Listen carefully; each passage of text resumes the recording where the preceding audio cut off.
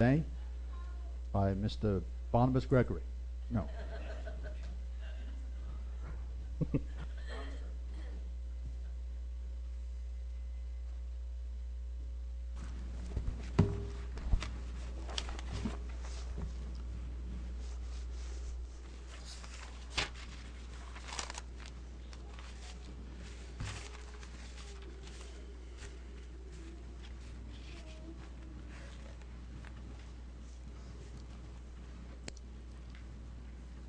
We're living in times of peculiar spiritual dangers today. Never has there been such a time of pitfalls and traps in man's way as we see in today's world. A time of desperate conditions globally, crime, drunkenness, immorality, international and global problems. In fact, just about every manner of increase of strange diseases, fears, confusion. This and a lot more negative things that we could list presents a dark picture of the things that confront mankind today. Now, our theme today is from 1 Chronicles, the 12th chapter, and verse 32. I'd like to read, "And the children of Issachar, which were men that had understanding of the times, to know what Israel ought to do." So, there are needs today that demand men or people, women, men and women, who know, who understand the signs of the times, and who know what Israel ought to do. Politically, economically, socially. We could say what the church needs to do, what we need to do individually.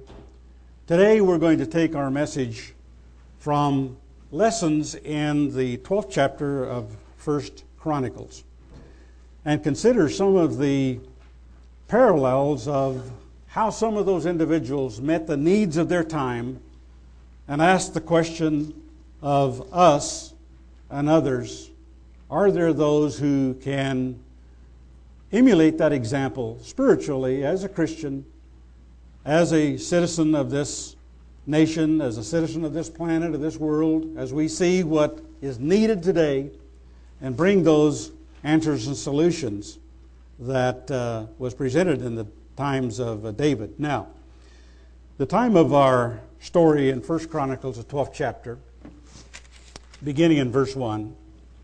"Now, these are they that came to David to Ziklag, while he yet kept himself close because of Saul, the son of Kish." Now, David was born in 1086 BC. And he was anointed to be king at about 1065 to 1063 BC. About 20 years, a young 20 years of age, anointed by Samuel to replace Saul, who was the king. Then shortly after that time, and you can go back into Samuel and other chapters to read more of this history, but David, when he was a young man in his early 20s, then went out and fought Goliath, and we've told the story before why he took the 5 smooth stones from the creek bank, because there was Goliath and his 4 sons, 5 of them. David had a stone for every one of them. Later, all of these were killed, one of them by David's nephew, others by some of his mighty men. So all 4 of those sons of the giant Goliath were killed before David died. Then we'll pick up the story here as we progress. Because of Saul, the son of Kish. So he stayed close because he was anointed to be king. But, there was war between him and Saul for several years as he was an outlaw from a few years after his anointing for a number of years until he himself was crowned king. And they were among the mighty men, helpers of the war. They were armed with bows and could use both the right hand and left in hurling stones and shooting arrows out of a bow, even of Saul's brethren of Benjamin.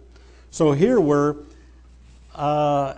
the first of, I guess, a description that we can see here of the need in his day was for men that could fight. Mighty men, as it's mentioned. We'll see more about this later. Men who were soldiers. And we can think of parallel Christian soldiers today. What I'm wanting us to do is to transfer our thinking from the physical into the spiritual lessons that we can receive today. So there are a need in today, wouldn't you agree, for Christian soldiers? Look at this.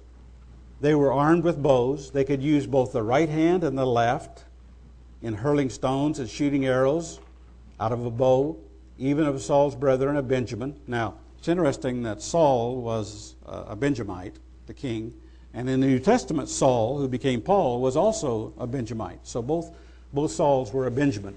Now, in verse 3 through 7, we have a list, and there are separate lists in here in chapter 12 of a number of the leaders, number of mighty men of David. Some of them we know more about in other areas. Some of them are just a name here. We know nothing in their history, only that they were leaders and chief, like in verse 3. The chief was Ahiezer, then Joash, the sons of Shemaiah, the Gibeonite, and Jeziel, and Pelet, the sons of Asmaveth, and Berakah, and Jehu the Anathothite, and excuse me if I don't pronounce all of these names right, because they're not like a lot of our modern English American names, and Ismaiah the Gibeonite, a mighty man among the 30 and over the 30. Now we know that David had certain leaders. He had about 30 mighty men, and there was 3 of those mighty men, and then there was a captain over them, captain of the Lord's host. And so there were different officers of David, but he had at least 30 mighty men that are mentioned by name elsewhere. We're not going to leave too much from 1 Chronicles, the 12th chapter here today, because this is such an interesting chapter. And Jahaziel and Johanan and Jozabad, the Gederathite, and Ulazai, and Jeremoth, and Beliah, and Shemariah, and Shephatiah the Haruthite, and Elkanah, and Josiah, and Azrael, and Josezer, and Jashobeam the Korhites, and Joelah, and Zebediah, the sons of Jeroboam of Geder. Now, you know, a beautiful sound, we say one of the most beautiful sounds to a person is their own name. And they like to hear it pronounced correctly and like to hear that name in the right way, you know, with humility. I'm not appealing to us into the baser elements of our character, but we like to have and go by our name, an incorrect nickname we don't want to respond to, but we like to have. So our names are important.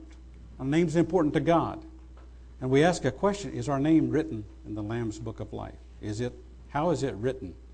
Is it different than our English American name that we have because of the character and of the deeds that we do and the description of who we are as God looks at us and He has written our name down? Well, we're all going to have a new name at some time in the future, right? Jesus is going to have a new name, so we're going to know His new name, and we're going to have a new name, and we'll get acquainted with one another and find out that our name is important and significant, whatever that is. And so these men probably have mispronounced a lot of their names, and a lot of it we don't know anything about some of these fellows. Some of them we know as we go through some of these other lists here a little later. But in verse 8, and let me get up here to verse 8. And of the Gadites, there separated themselves unto David, unto the hold, to the wilderness, men of might, men of war, fit for the battle, that could handle a shield and buckler, whose faces were like the faces of lions, and were as swift as the rose upon the mountain. So here again is a description of what was needed and what was met. They were men who separated themselves. Now, just think of the spiritual analogy. Have we separated ourselves from the world? Have we really dedicated ourselves to this spiritual battle that we're in, to our King? Have we looked to Him as our Savior and as our King, and have lined up with Him and have renounced the ways of the world and are capable, willing, able? Faces like the face of a lion, is courageous, courage, bold, as swift as the rose upon the mountains. You know, it's talking about the deer that runs on the mountains. And there's a lot of analogies I don't want to spend a lot of time on about the feet, about the motivation, the motive. You know, the feet are likened to the motivation and our path and our progress through life. How are we running for God and in His way? Are we fleet like a deer, or are we just like a turtle? You know, there's something here that we can think about, and our ability to fight as Christian soldiers, to resist, to stand up and be counted when the need is there. Now, verse 9 through, let's see here, verse 9 through 15 is another list. I don't know if Brian can keep up with me on following here, because we're going to stay here basically in chapter 12, but let's read along here together. Another list: Ezer the first, and Obadiah the second, Eliab the third, Mishmannah the fourth, Jeremiah the fifth, not the prophet Jeremiah, but this was a different Jeremiah, Attiah the sixth. You know, this is one of the things in the Bible, there are sometimes a lot of different individuals have the same name, and over different centuries and different time spans, so you have to figure out and look at the context, who is it talking about? And so Jeremiah was hundreds of years later, the prophet, than this Jeremiah, so it couldn't have been the same one. Eliel the seventh, Johanan the eighth, Elzabad the ninth, Jeremiah the 10th, and here's another Jeremiah, the 4th and the 10th. No, the 5th and the 10th. Machbanai the 11th. These were of the sons of Gad, captains of the hosts. One of the least was over 100, and the greatest over 1,000. Now, there's a little confusion about this, and my margin from my inspired notes that are put in by the National Bible Printer says, one that was least could resist 100, and the greatest 1,000. So if that's what it means, that the least person could fight and resist 100, and the greatest could do 1,000, that's a mighty person. Or it could have another meaning, that the least one was like a captain over 100, and the stronger one was a captain or leader over 1,000. And so we know in analogies that within the makeup of the Church of God, there are different opportunities, responsibilities, duties, callings, assignments. Some have responsibility over a few, some over just themselves, some over many. Some are leaders over an organization, a group. Others are in that group but are helping and supporting and encouraging and doing their part, small or great. That's important. These are they that went over Jordan in the first month, when it had overflown all his banks, and they put to flight all of them of the valleys, both toward the east and toward the west. Now, what this seems to mean is that in the spring, when the winter thaws and snow and the river Jordan was running at its highest, and these men, it was a dangerous time for them to cross and to come over to Ziklag. Now, Ziklag is about, if you think in the map, is about 40 miles south of Jerusalem, toward the Mediterranean, not quite to the end of the Dead Sea. And then Jerusalem would be up north, almost to the north end of the Dead Sea, about in the center of Israel. So Ziklag is in the mountainous area there, where it was a wilderness that was given to David by Achish of Gath. This hold, or this area for David, who was hiding and running from Saul, and had about 600 out of the countries that had different tribes that had joined him in his fight and resistance. So this is the area that we're talking about in about 1058. So I want to keep that in mind here. These were the sons of, I read that, verse 14. These and 15, come down to 16. And there came of the children of Benjamin and Judah to the hold unto David. Now, remember, Saul is a Benjamite. He is king. So some of the Benjamites from the tribe, because this was in the southern area of Judah and Benjamin and Judah habitated together in the southern areas. And so to the hold unto David. And David went out to meet them, verse 17, and answered and said unto them, If you become peaceably unto me to help me, my heart shall be knit unto you.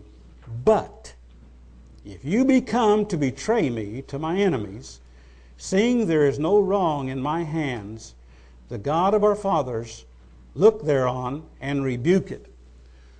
Now, look at what is going on here. David, as a leader of this group, was suspicious, naturally, of an outsider coming in.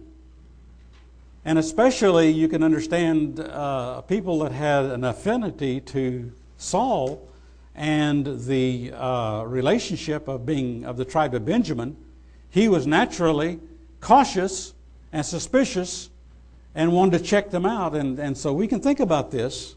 If you were, let's put it here. Suppose you in your family or your group or your organization had the responsibility over a group, and somebody came in from outside. Wouldn't you want to kind of be cautious and find out what is their motive, what is their reason, what is their agenda, what do they have in mind? If they're for us and peaceable, then come on, we accept you, and we look to God to help us in this decision. But if you're coming for your own agenda, your own ideas, you're going to be rejected. You're not going to be accepted. Then the Spirit came upon Amasai, who was the chief of the captains. And he said, of the captains of the group that was coming, of the Jews and the Benjamites, Thine are we, David, and on thy side, you son of Jesse, peace, peace be unto you, and peace be to your helpers, for your God helps you. Then David received them and made them captains of the band. And so, here David was perceptive enough to see with the Spirit of God coming on this person. Now, you know, here was something about David who could perceive and understand a true answer, whether it was a canned speech in advance or whether it was coming from the heart. And so when this Amasai here, who was the chief of the captains, said to him, you know, these things, well, peace, we're with you, David. We're going to, we accept your terms, and we want to be a part of this. And he's satisfied, I'm just paraphrasing, but he's satisfied, and David could discern. Now, here's where it comes back to whether you're a leader or responsible or accountable or whether you're an individual. The Spirit of God. We recognize the Spirit on another person. And sometimes we have to be careful that we're not fooled. You know, there are people that have their own agenda and their own idea, and they can come to you with something to join up with you as an individual, and you've got to be strong enough to say, you know, if it's of God, I'll accept it. If it's not of God, then I'm going to be cautious and be alert. I'm for God, and I'm for peace. And if the person is proven out, humble, like a child, submissive, true, then brotherhood, and we accept that. And we go on and go forward. Now, verse 19, and there fell some of Manasseh to David when he came with the Philistines against Saul to battle. But they helped them not. For the lords of the Philistines upon advertisement sent them away, saying, he will fall to his master Saul to the jeopardy of our heads. Now, the thing about this and the Bible is sometimes there are inserts and insets of past time. And here, if you go back, we won't do this, but in the reference you might have in your reference here back to 1 Samuel and the 29th chapter. And what happened here was that David, with some of his men, had left Ziklag, and he left a couple of hundred behind to watch the baggage and everything and their foods, and he took 400 soldiers with him, and he was going to join up with the Philistines. But this is a quandary because he was going to have to fight against Saul with the Philistines, but God got him out of that because the Philistine captains, they started complaining, well, who's this guy? He's not with us. Just send him back and don't let him fight with us. And so the king sent David back, and he got him out of that quandary so he wasn't have to go back. And so these Manassites, they had earlier left and came and joined up. And there fell some, and the Hebrew word here is fell away. And the question is, some confusion about did they fall away from David, but no, they actually fell away from Saul. They departed from Saul. They fell away from Saul, but they joined up to David. They fell to David. And they wanted to join with him, but God got him out of that quandary.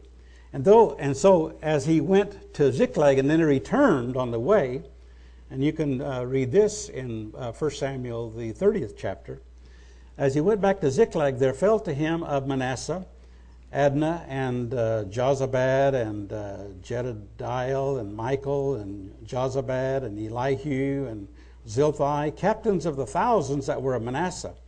And they helped David against the band of the rovers, for they were all mighty men of valor and captains of the hosts. And so what happened? While David was gone, then the Amalekites came in and raided Ziklag. And they captured a couple of David's wives and some of the baggage and their foodstuffs and animals and whatever they had. And they left. And then Manasseh, when they came, some of these tribes that joined up, the Manasseh that joined up with David, they helped him attack the Amalekites, defeat them. He got back all of his goods. He got back his 2 wives. And some of his soldiers, if you go back in 1 Samuel 29 and 30, and we won't do that today, but you can read this. They were kind of griping at David because the spoil and the booty that they were taking from the Amalekites, in addition to what they had recovered, David split it up with the rest of the 200 because he had 400 fighters with him. And they were complaining about it. Oh, no, these guys were keeping the baggage. They're not entitled to it. And David said, this is the manner. This is the way it's going to be.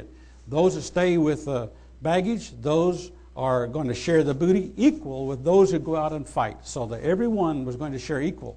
And it was that way from then on in the kingdom of Israel. So those who had duties at home, they shared in the same blessing. Those who protected the baggage and the animals, they shared in whatever they captured from the enemy, the rest of those that went out to fight. So that solved that problem there. And verse 22, for at that time, day by day, there came to David to help him, until it was a great host, like the host of God. Now listen, brother, we know this. Jesus Christ said, I will build my church. The gates of hell will not prevail against it. And so for 2,000 years, and the church of God was based on the apostles and prophets, and it was called the church in the wilderness, going back to the spiritual organism within the physical nation of Israel. But it was really founded on the day of Pentecost when the Holy Spirit first came into men, and men were begotten and became a member of the church of God. And the church has continued right on down to this day. day by day, a few here and a few there. The Church of God is not the greatest religious organization by numbers in the world today, is it? It's not as numerous as the Muslim religion or as some of the other idolatrous religions. But day by day, God added to His church. Remember in Pentecost? God added to His church daily such as should be saved. And so some have been in this way for, right here in this congregation, some have been in this way for nearly 60 years. Some have been in for 40 years, 30 years, 20 years, 10 years, 5 years. Some have joined in the Church of God within the last weeks and months. I'm not just talking about in Tulsa, but I'm talking about all over this world.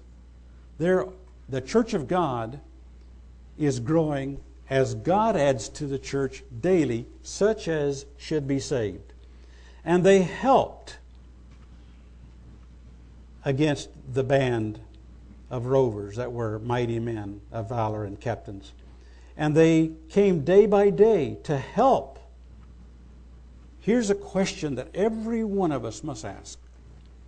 Are we in the Church of God to help or be helped? Well, both answers is correct. But isn't the preponderance to help others in this way, to share and to serve God and to serve our fellow man and to do whatever He's called us to do? We all need to find out what it is God wants us to do, whether it's a little or much, whether it's over ourselves, 5, 10, 100, 1,000, whatever it is that God, and do that faithfully and diligently and valiantly. And I had, let's see here, this word, let me see where I copied this from. Oh, valor, from the dictionary. It says,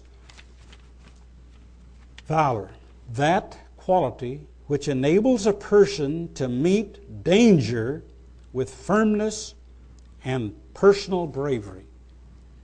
Soldiers. And I just saw a new commercial that I was intrigued a little bit about it. I don't know if I can remember all of it, but it was just a new commercial. It was about saying about, because of all of the things that are going on in the world and the dangers in the world, and let me see, I made disasters. There's a need for the American Navy to do good. The American Navy, and this was a commercial by the American Navy on TV. You might be seeing it. It's just a new one. And I was intrigued about that because they were laying out all the problems, several of the problems that are going on in the world today, where the American Navy is right there to do good. And so when we look at all of the things that are going on in the world today and the needs, what are we doing about it? And our place and our part, is it small or is it great? Is it to be of help or to be helped? And notice they came to David to help him until it was a great host, like the host of God. And in the rest of the chapter here, we'll give some enumerations and to see that there was over, a little later, 300,000, over 300,000 that were joining up with David, plus the rest of Israel. We'll see that a little later here. And these, verse 23, are the numbers of the bands that were ready armed to the war and came to David to Hebron to turn the kingdom of Saul to him according to the word of the Lord. Now, here's what we need to understand. During this time, from 1058 to 1056, during this time, King Saul was killed.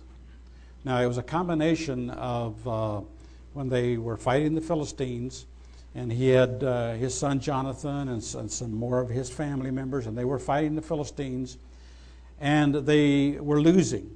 And so it was a combination of Saul committing suicide, and then another young man came to Ziklag, think he was an Egyptian, I'm not sure. I have to go back and read the rest of the story. And he bragged about how he killed Saul, and he brought his head and his ornaments and things to David. And David didn't say, "You have the audacity to touch the anointed of God?" And he killed him.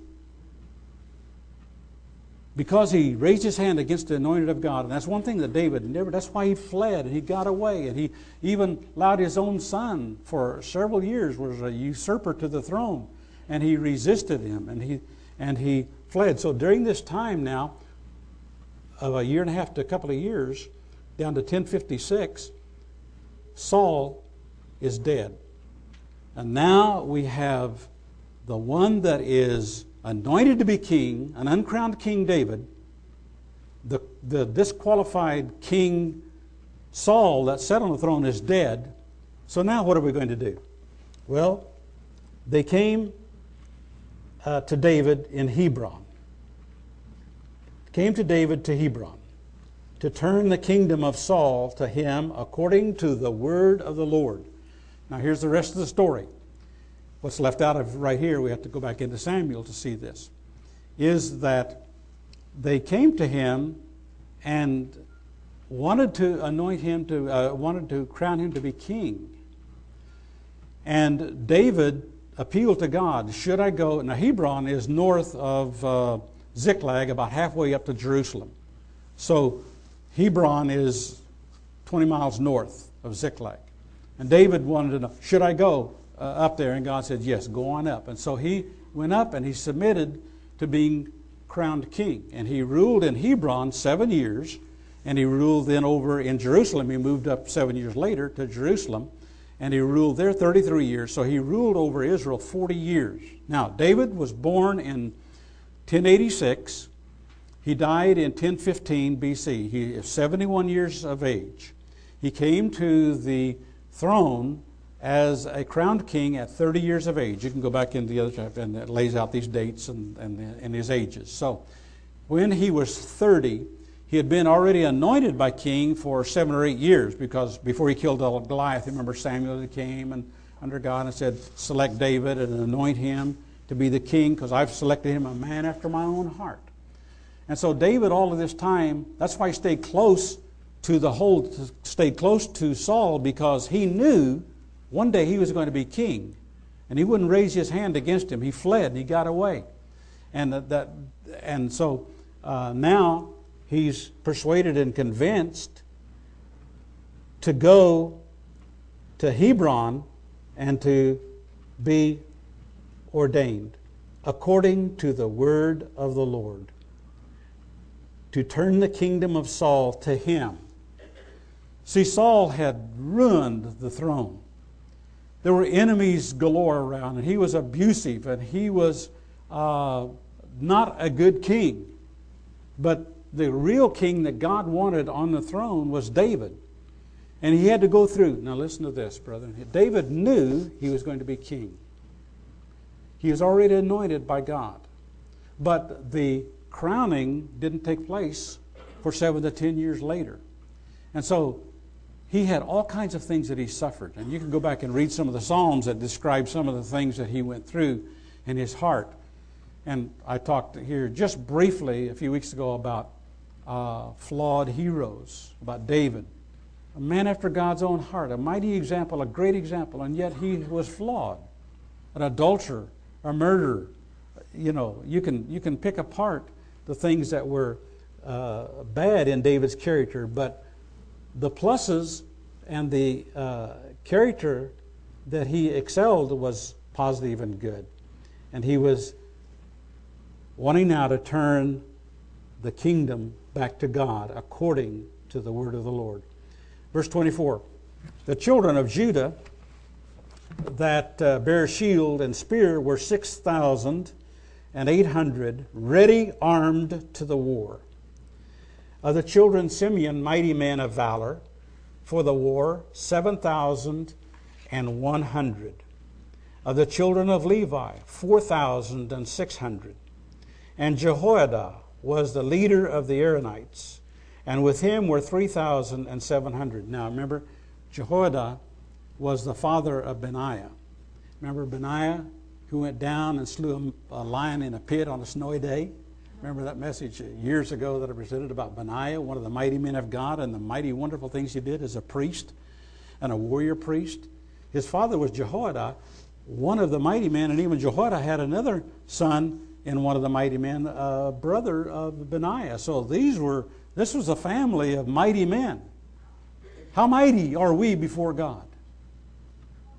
Are we mighty or are we wimps?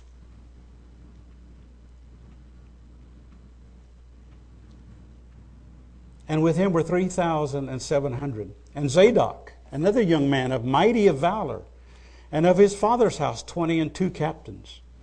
And of the children of Benjamin, the kindred of Saul, 3,000. For hitherto the greatest part of them had kept the ward of the house of Saul. So, they were divided politically. And this is one of the things politically, I'll just talk about this briefly, facing every one of us today in the kingdom. The political direction of the government of our beloved country. Are those who are the crowned kings ruling, are they making the right decisions and doing the right things? Or are we waiting for a change to come? Better. Do we want it better today than it was 4 years ago? That's the question. And they were split and divided. While Saul was living, they had divided loyalty to him. But now he's gone. Now's a chance for them to unite under the right direction of a right king that was anointed and ordained by God and selected by, as we'll see here, by the tribes. This is what's going on where they're gathering there to Hebron. The children of Benjamin, the kindred of Saul, 3,000. For hitherto the greatest part of them had kept the ward of the house of Saul. I read that. And of the children of Ephraim, 20,800, mighty men of valor, famous throughout the house of their fathers. Mighty men of valor. Now, let's see. I had a list here. Let me see here where. Okay. Look how many times this is mentioned here. Verse 1, mighty men. Verse 21, mighty men. Verse 25, mighty men. Verse 28, mighty men. Verse 30, mighty men. Verse 31, mighty men.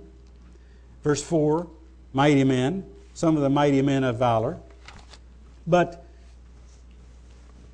famous throughout the house of their fathers. Now, let me ask, how well are you known?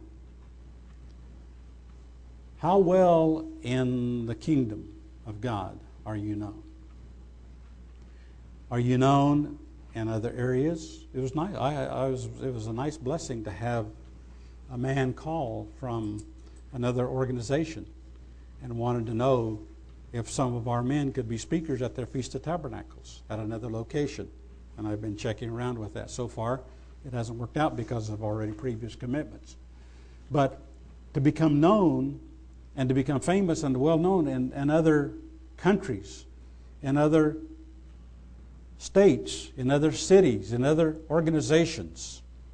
When your name is mentioned, does somebody from across the country say, "Oh, I know that guy. Yeah, he was here at Feast of Tabernacles, right? I remember them. I saw them back there. I know them. That's a person or a woman." I don't want to leave the women out because sometimes the women are well known, and we could mention some women's names now in the church. You would recognize some of these women. You could recognize some of the men.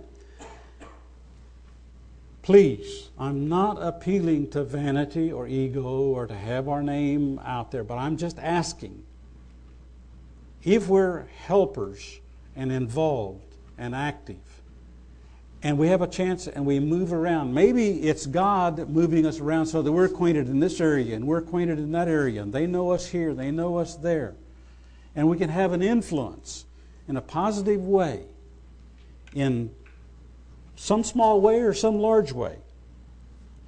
There's a lot in here to think about. And They were famous throughout the house of their fathers and the rest of the family. Their family, yes, dad, mom, they're a Christian, they're a believer. I'm really proud, I'm pleased with them, you know. Verse 32, and of the children of Issachar, we read this is our opening, which were men that had understanding of the times, to know what Israel ought to do. The heads of them were 200, and all their brethren were at their commandment. And so these individuals of Issachar who dwelt along the west bank that split up and down between the Sea of Galilee and River Jordan, the west bank of the Jordan River. Very plush, very lush, very rich area that they inhabited. And what did it mean? They had understanding of the times, that they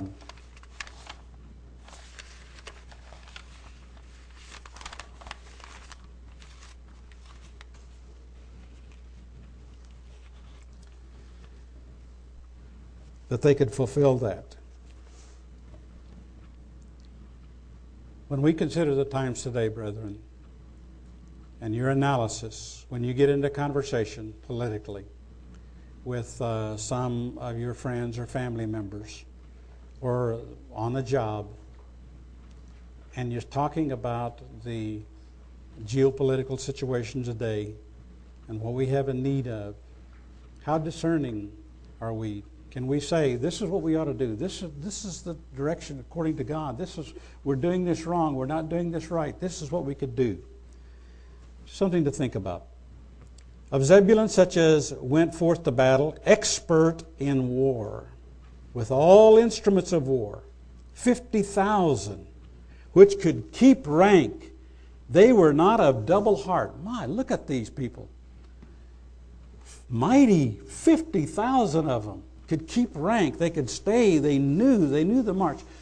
You know, when I watch all of those Koreans doing that goose step, you see them on TV by the masses, and you see those Iranians parading and marching to their march, and you see our American soldiers.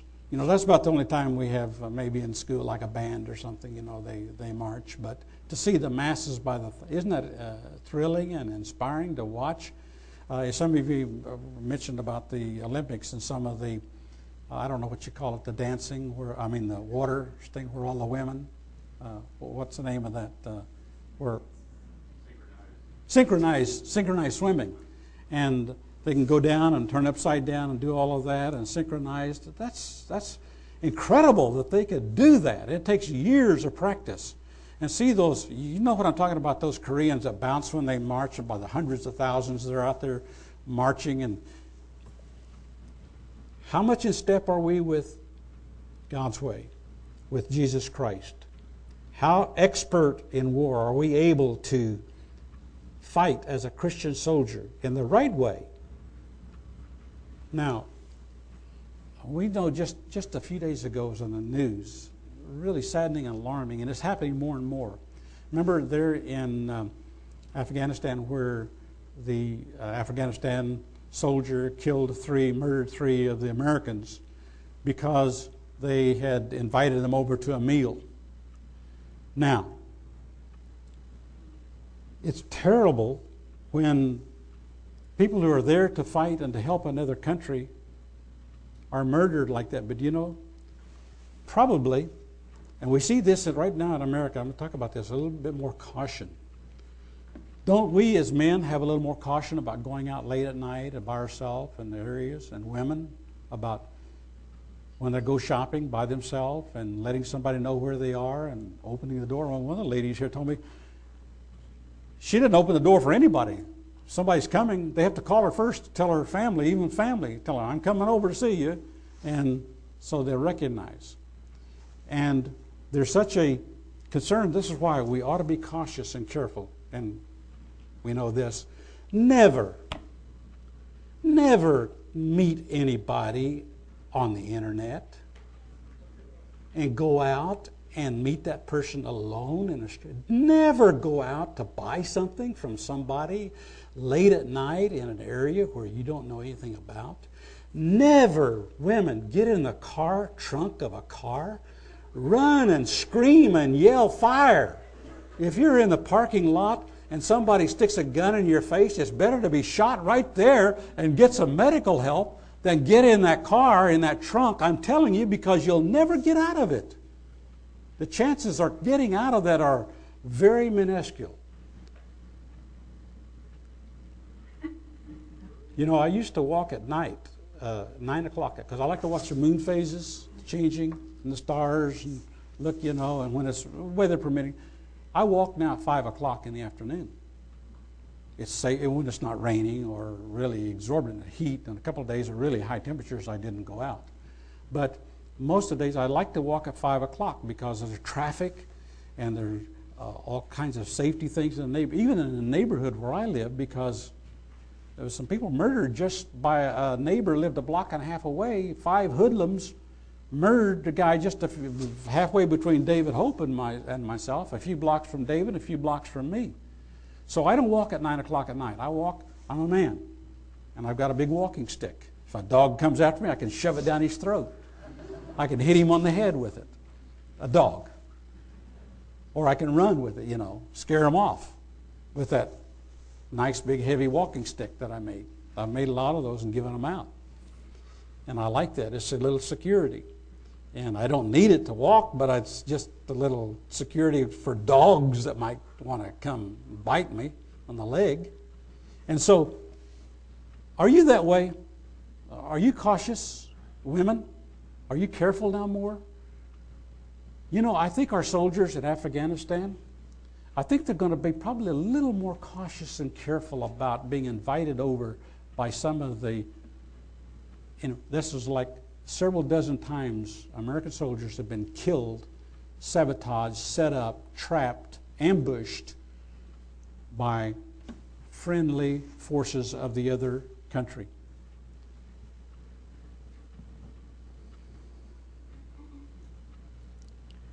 They were not of double heart. They could keep rank and march. They were single-minded. And of Naphtali 1,000 captains, and with them with shield and spear 30 and 7,000. And of the Danites, expert in war. Look at all these. Expert, 20 and 8,000. This is a sword. Some of you, you know, I've teased some of you. You left your sword at church here. What's your sword doing at church? You ought to have it home. Keep it sharp. Double-edged. I know you got a bunch of them on your shelf. I got all kinds of swords, but, you know, there's nothing like having that one favorite sword that you really know how to use. It's double-edged. It's sharp. It's worn. You're a veteran of battles. And it's all marked up and pages coming apart. And you hate to turn a page because you got so much Scotch tape on it. You know, it's going to stick and fall apart. And your sword, you know, how sharp is it? If it's ragged and bent and crooked, that's okay if you're using it. If you're using this sword here. And if you're single-minded, single heart, of the Danites, expert in war, of Asher, such as went forth to battle, expert in war, and on the other side of Jordan, of the Reubenites and of the Gadites and of the half tribe of Manasseh, with all manner of instruments of war, and for the battle 120,000. 120,000 Manassehs, because they were closer. Now, if you count these up and add them all, you see there was over 300,000 mighty men, plus all the leaders that joined with David.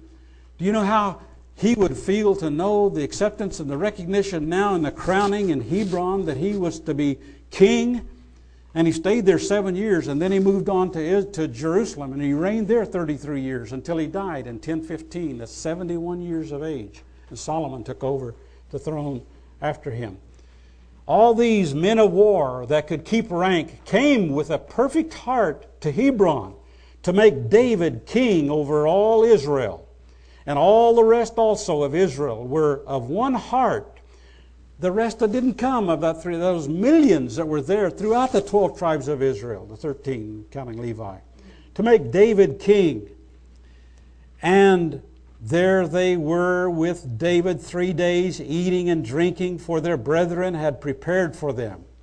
Moreover, they that were nigh unto them, even unto Issachar and Zebulun and Naphtali, distant tribes, brought bread on asses, and on camels, and on mules, and on oxen, and meat, meal, cakes of figs, and bunches of raisins, and wine, and oil, and oxen, and sheep abundantly. For there was joy in Israel. 300,000 people plus the others. They needed food. They needed clothes. They were 3 days and 3 nights. They needed drink and some feasting, something to feast on. And so it was supplied. A time of joy. Brethren, when Jesus Christ comes as King of Kings and Lord of Lords and takes over the throne of his father David and sits on that throne ruling, and we are going to be joyous and we're going to be blessed to be there and to join in that mighty marriage supper of the Lamb and to be a part of that rule of Jesus Christ in the kingdom of God. Now, in closing,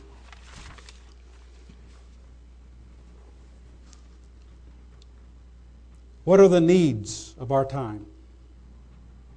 Men of character, soldiers of Jesus Christ, warriors to the very death, standing up for our King, decisive, attached, loyal to Him who has called us out and has called us to be a good warfare, to make a good warfare.